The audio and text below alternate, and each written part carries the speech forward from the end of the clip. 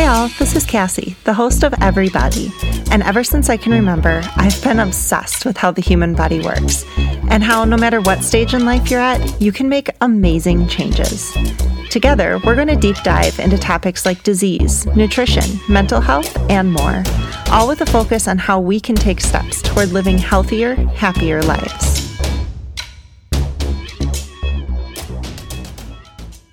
What's up, everybody? Welcome back. Thanks for tuning in again.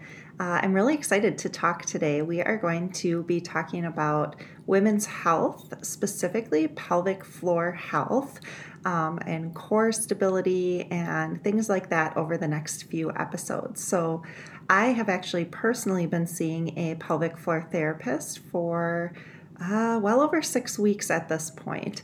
And I have recorded some of my visits with her, and I'm also going to have her as a guest on the show coming up in a few weeks. But what I want to do today is I just want to talk about pelvic floor health, and I feel like this is such an important topic to cover because so many women that I know, specifically that have had children, almost like joke or make fun of the idea that they often have accidents or pee their pants, or so many moms are just like, oh yeah, well, I'm a mom and so I pee my pants sometimes, and it's become this like such a common thing that people talk about, but it's really not normal.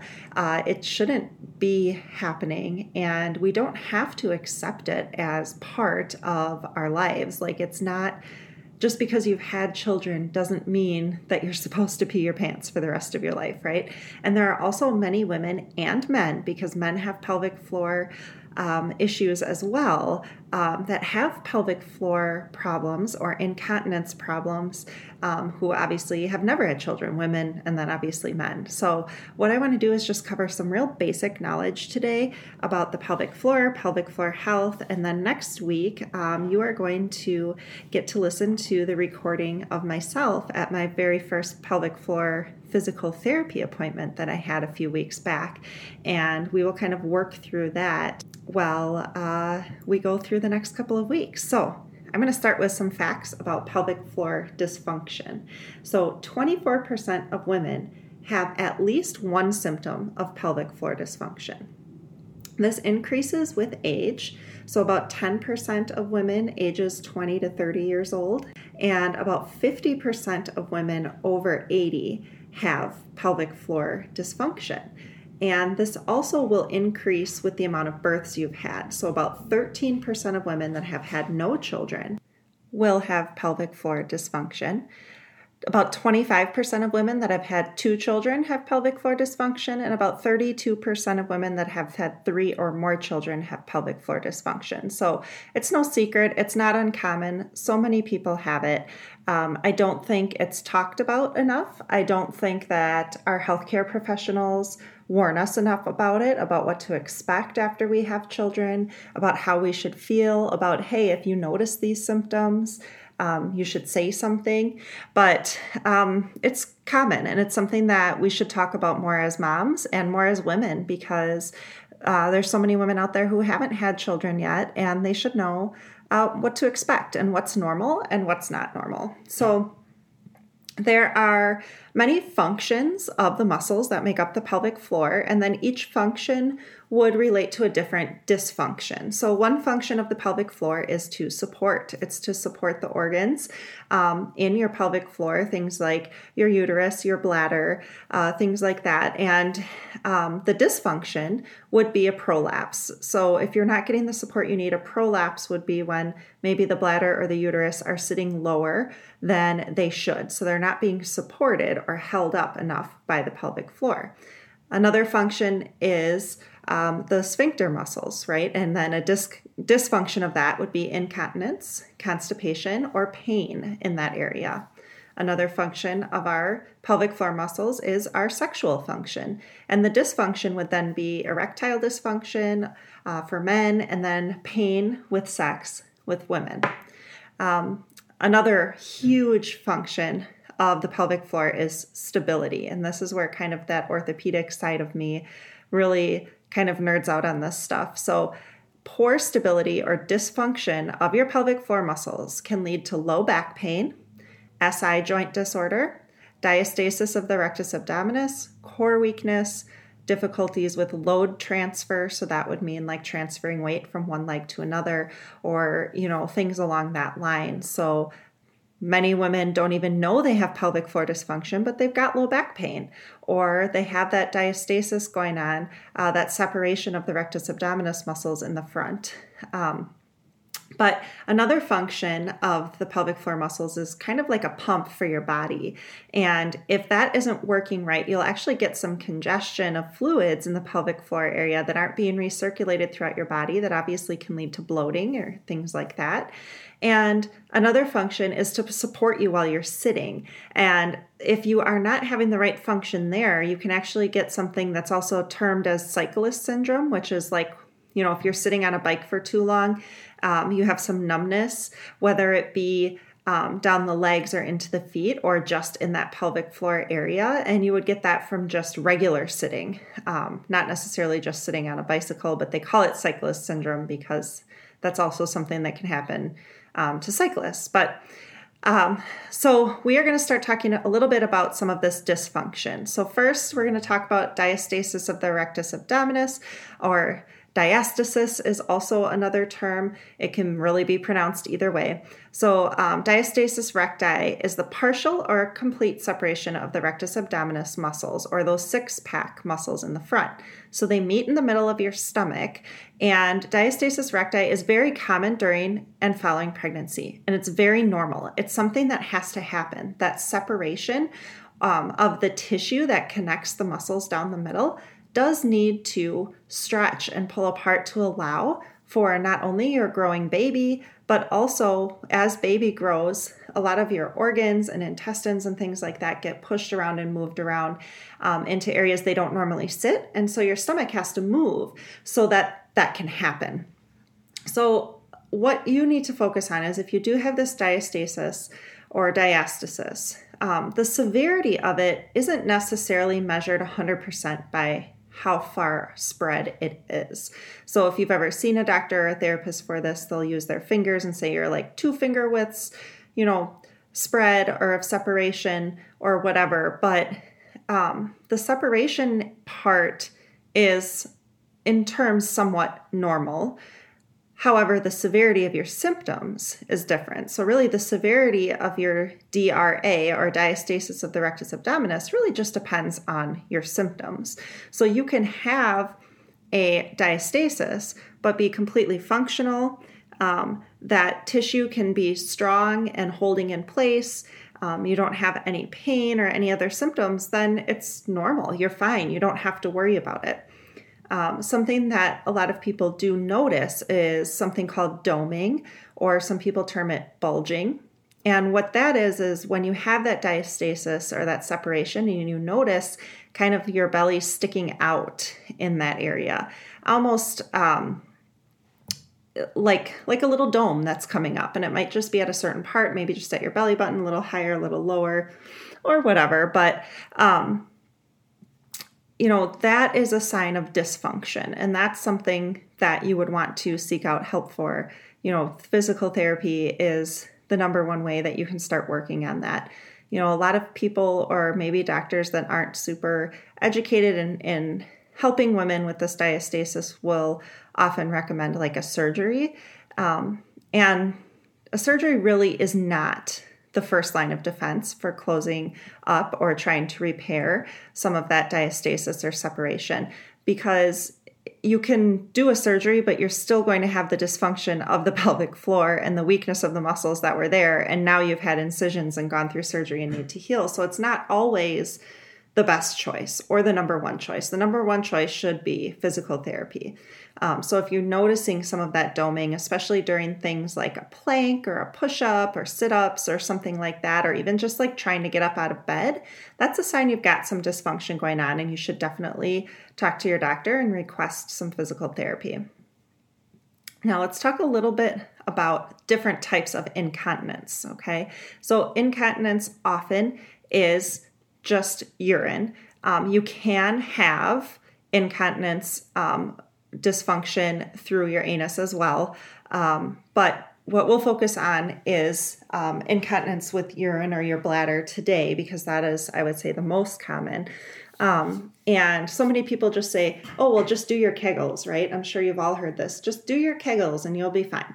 Well, that may not be the answer depending on what you've got going on with the pelvic floor. So there are two types of incontinence. And often these two types of incontinence occur together. So they don't often, it's not usually just one or the other. It's usually a combination of both. But there's something called stress incontinence. And stress incontinence is the times when you have incontinence that your body is under stress. So running, jumping, things like that, having to move really quickly, or maybe you trip and then have some incontinence. It's something where your body gets stressed and all of a sudden it lets go of a little bit of urine. Urge incontinence is a little different. Urge incontinence might be like you're on your way to the bathroom and you feel like you have to go, and then right before you sit down, you go. So like you don't have that control. It's like you get that urge and you have to go right away. And again, it's very typical for people to have a combination of both stress and urge incontinence. And the answer isn't always doing Kegels. It can be sometimes an exercise that's recommended, but not always, because what you have to understand, especially about stress incontinence, is it's very typical for your pelvic floor to be too tight and not too loose. And so I think as women, we all sit and think, oh, I had this baby, I'm stretched out in my pelvic floor. And that's really not always the case. Sometimes things are too tense in your pelvic floor. So imagine squeezing a ball super hard as you can possibly squeeze it in your hand. And then someone says, well, now squeeze it harder. And you can't possibly squeeze it any harder. That's kind of what stress incontinence is like. Your pelvic floor is already super tight, and then you try to, say, go for a run. And typically during a run, your pelvic floor is going to tighten up and loosen up depending on the pressure that's happening and your endurance and how long you've been running and all of those things. So it'll typically just activate when you need it to and relax when you don't need it to. But if it's already activated before you start and then you feel like you have to go to the bathroom and your body gives it the sign like squeeze tight so I don't pee, but it's already squeezed as tight as it possibly can, well, then you're going to have some incontinence issues. So often it is learning how to not just activate your pelvic floor, but relax your pelvic floor as well. So physical therapy really is like the number one place that you can start with helping with some of these incontinence issues or the diastasis issues and figuring out really what is going on. So you kind of have two ways to go for physical therapy. One option would be an orthopedic physical therapist. And this is a physical therapist that's going to do mostly external work. So there's nothing internal. They can focus on that DRA, they can focus on your pelvic floor dysfunction, and they're coming more from an orthopedic standpoint so your muscles, the muscle imbalance, bony structures, things like that. Or you can seek out a pelvic floor therapist. Now, I highly recommend going the pelvic floor therapist route first, just to see what's really going on. Because if they assess you and say, I don't think there's anything too much going on internally, you can definitely work with an orthopedic therapist, or, it's very often pelvic floor therapists do kind of both things. So they do the orthopedic side as well as the pelvic floor internal work. And so it really kind of just depends on where you're finding your therapist and those kinds of choices that you can make, what your insurance covers. So diving into what you can expect at physical therapy a little bit deeper, if you go see a pelvic floor therapist, they are going to do a full exam with you as far as externally, right? Watching you move, watching you bend, assessing your muscle length and strength and core and all of those things. And then it will be very common to do an internal exam as well, where the pelvic floor therapist will actually insert 1 to 2 fingers and actually assess the pelvic floor muscles from the inside. It's definitely not uncomfortable in the sense that it shouldn't hurt unless you're very, very, maybe having pain issues in your pelvic floor. But even then, it's a very gentle assessment. And I know this is the number one reason why people avoid the pelvic floor therapy is because they're like, that's weird to have somebody all up in there doing that. But I will tell you from personal experience, because I have gone to pelvic floor physical therapy. Is it a little uncomfortable at first? Yeah, sort of. Does it hurt? No. Does it give you an insight into some stuff that maybe you're feeling and you had no idea where it's coming from? Yes, absolutely. It's actually a very interesting and cool thing to have done, and just really get a handle on what's going on with your core, right? So your core isn't just your six-pack muscles. Your core is all of these muscles that support your pelvic floor. And if they're not working the right way, well, that's why you've got dysfunction. So what you are thinking about at PT is just trying to go in, be 100% honest. Do not be embarrassed to tell the physical therapist what's going on, what type of incontinence you have, how often it is, or anything like that. This is a medical professional. It's what they do every single day. They're there to help you and support you. So I promise while in the beginning, it might feel a little weird. If you've got a good therapist, and I'm sure that you can have confidence in any therapist that you find, that they are going to help you feel comfortable enough to get through it. So next, I'd like to talk a little bit about exercise and fear. And this is actually a topic we covered in the pain episodes, fear of exercise because of pain. But there are many moms out there or women that have pelvic floor dysfunction, and they have fear of exercise, either because of their pelvic floor dysfunction, so they don't want to run or jump. They don't want to do higher impact exercises because it causes them to have urinary incontinence.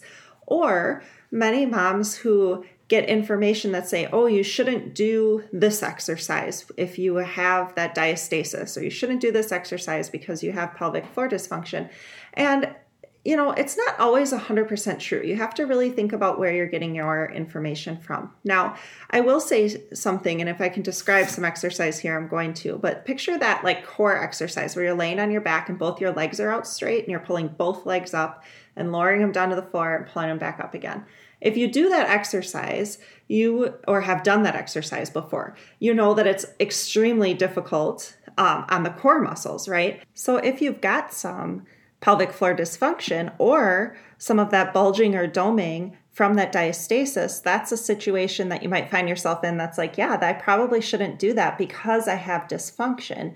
And usually it's not just going to be visible dysfunction, like I can see that doming happening, but I can feel it too. So I can feel it in my low back. And what that tells me is if my low back is achy during this exercise that shouldn't be causing my low back issues, then I know that I have core dysfunction and I should avoid it. So there are definitely exercises that can be modified and should be modified if you have dysfunction. But any exercise is okay for you as long as you don't experience doming or pain. And so some moms will say, I can't do any core exercise at all because I have this diastasis. Well, first I'll break the news to you. Most any exercise you do is going to involve your core to function somehow, whether it's lower body or upper body. But second, it's not true. There are certainly many things that you can do and are safe to do as long as they're not causing pain or dysfunction. So again, and this is probably coming more from me and my physical therapy background, is we really focus on function and dysfunction, not necessarily 100% how things look, not necessarily 100% on is this the same as everyone else? But is it functional for you? Is it working for you? And if it's not, then that's when it's time to kind of take another look at it. Now, let's talk a little more about your actual abdominal muscles. So these are the ones that you may picture when I say core muscles, although the abdominal muscles are not the only muscles that make up your core. Now, the rectus abdominis we've been talking about is vertically oriented. So it's up and down, fibers attaching from the front and the bottom of your ribs down to the front of your pelvis.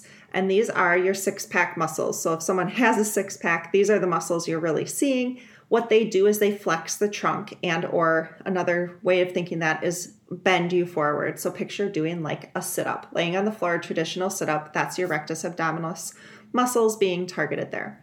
Then you have the external oblique, and the external obliques are diagonally oriented fibers from the side of the ribs down toward the pelvis and the middle of the body. So they rotate your trunk and they side bend your trunk. So tipping side to side from your trunk. Those are the external obliques. Then you have the internal obliques, and the internal obliques are also diagonally oriented fibers opposite of the external oblique. So they move up from the side of the pelvis toward the midline, and they also rotate and side bend the trunk. Then you have your transverse abdominis. So these are horizontally or side to side oriented fibers that look and act like a corset, or think of it like a brace to the midsection. So they provide stability to the entire area.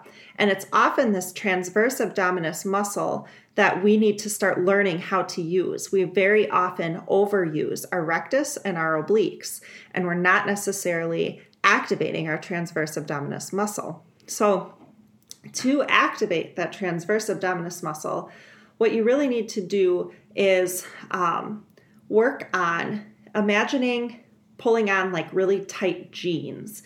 So it's an action actually happening below your belly button. So think like lower cut jeans, trying to pull them on, and how you would activate those core muscles or stomach to try to button them. That's one way of thinking about it. Now, when you activate that transverse abdominis, it really can support the rectus abdominis and the pelvic floor and your low back. So this is a really important muscle. And this is, if you're going to physical therapy or you've been there, whether it's for pelvic floor dysfunction or low back pain, I bet your physical therapist, one of the first things they had you do was start doing transverse abdominis activation. Even if you're currently pregnant and go see a physical therapist while you're pregnant, again, if you're going to them for back pain, hip pain, things like that, that transverse abdominis is the first thing you're going to learn how to activate. So that is very, very important. Something else you may learn is, yes, how to do a proper Kegel, or some people pronounce it Kegels, but also how to do the opposite of that. So knowing not only how to activate your pelvic floor, but how to relax the pelvic floor is super important.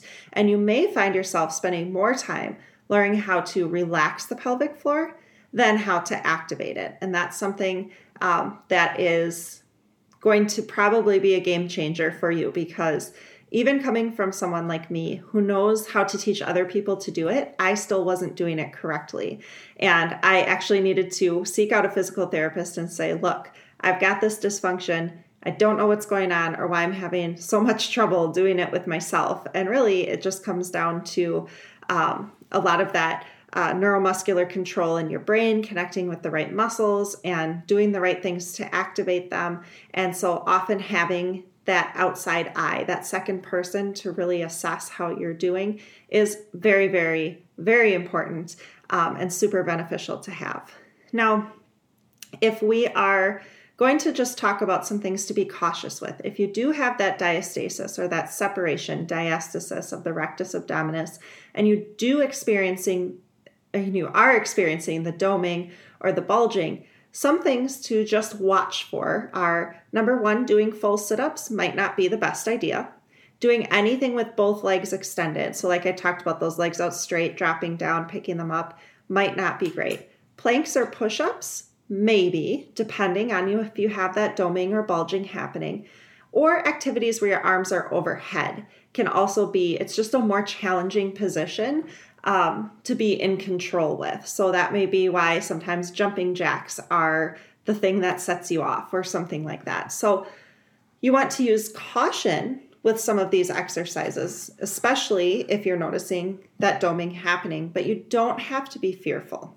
So you want to focus on what you can do with control and avoiding doming. And I bet there is so much you can do without irritating that pelvic floor or that diastasis.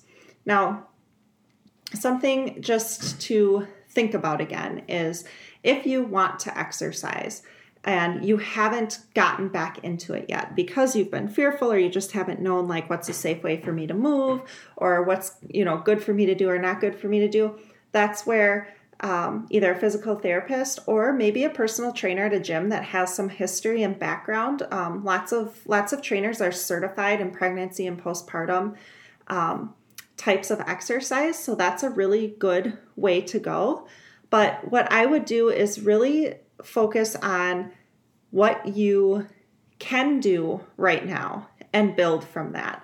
Sometimes we are so fearful of what's quote unquote wrong with us that we lose track and sight of the things we actually can do. So I will say personally, in both my physical therapy and my personal training world, when I meet with a woman who has pelvic floor dysfunction or diastasis, and oftentimes these will be people, if I'm in the personal training role, they're seeing a physical therapist to help with some of this dysfunction. They still seem cautious or nervous or worried. And the number one thing I hear is, I don't want to make it worse. And that's the one part where I kind of step in and say, what's done is done, right? You've had your babies, you've been through your pregnancy, you have this diastasis or this separation or this pelvic floor dysfunction, and you can't necessarily change where it's at right now. But also, if you live your life in fear of making things worse, you're never going to make progress either. And especially with that diastasis or that separation, especially for some of the women I meet that are 2-3 years out, after having babies, there's really not much you can do to make that any worse. It's not just going to randomly rip apart. It's just not what happens. Can you stress that area? Yeah, for sure. And that can then make your low back hurt or your hips hurt or something like that. And that's where you'll notice that dysfunction.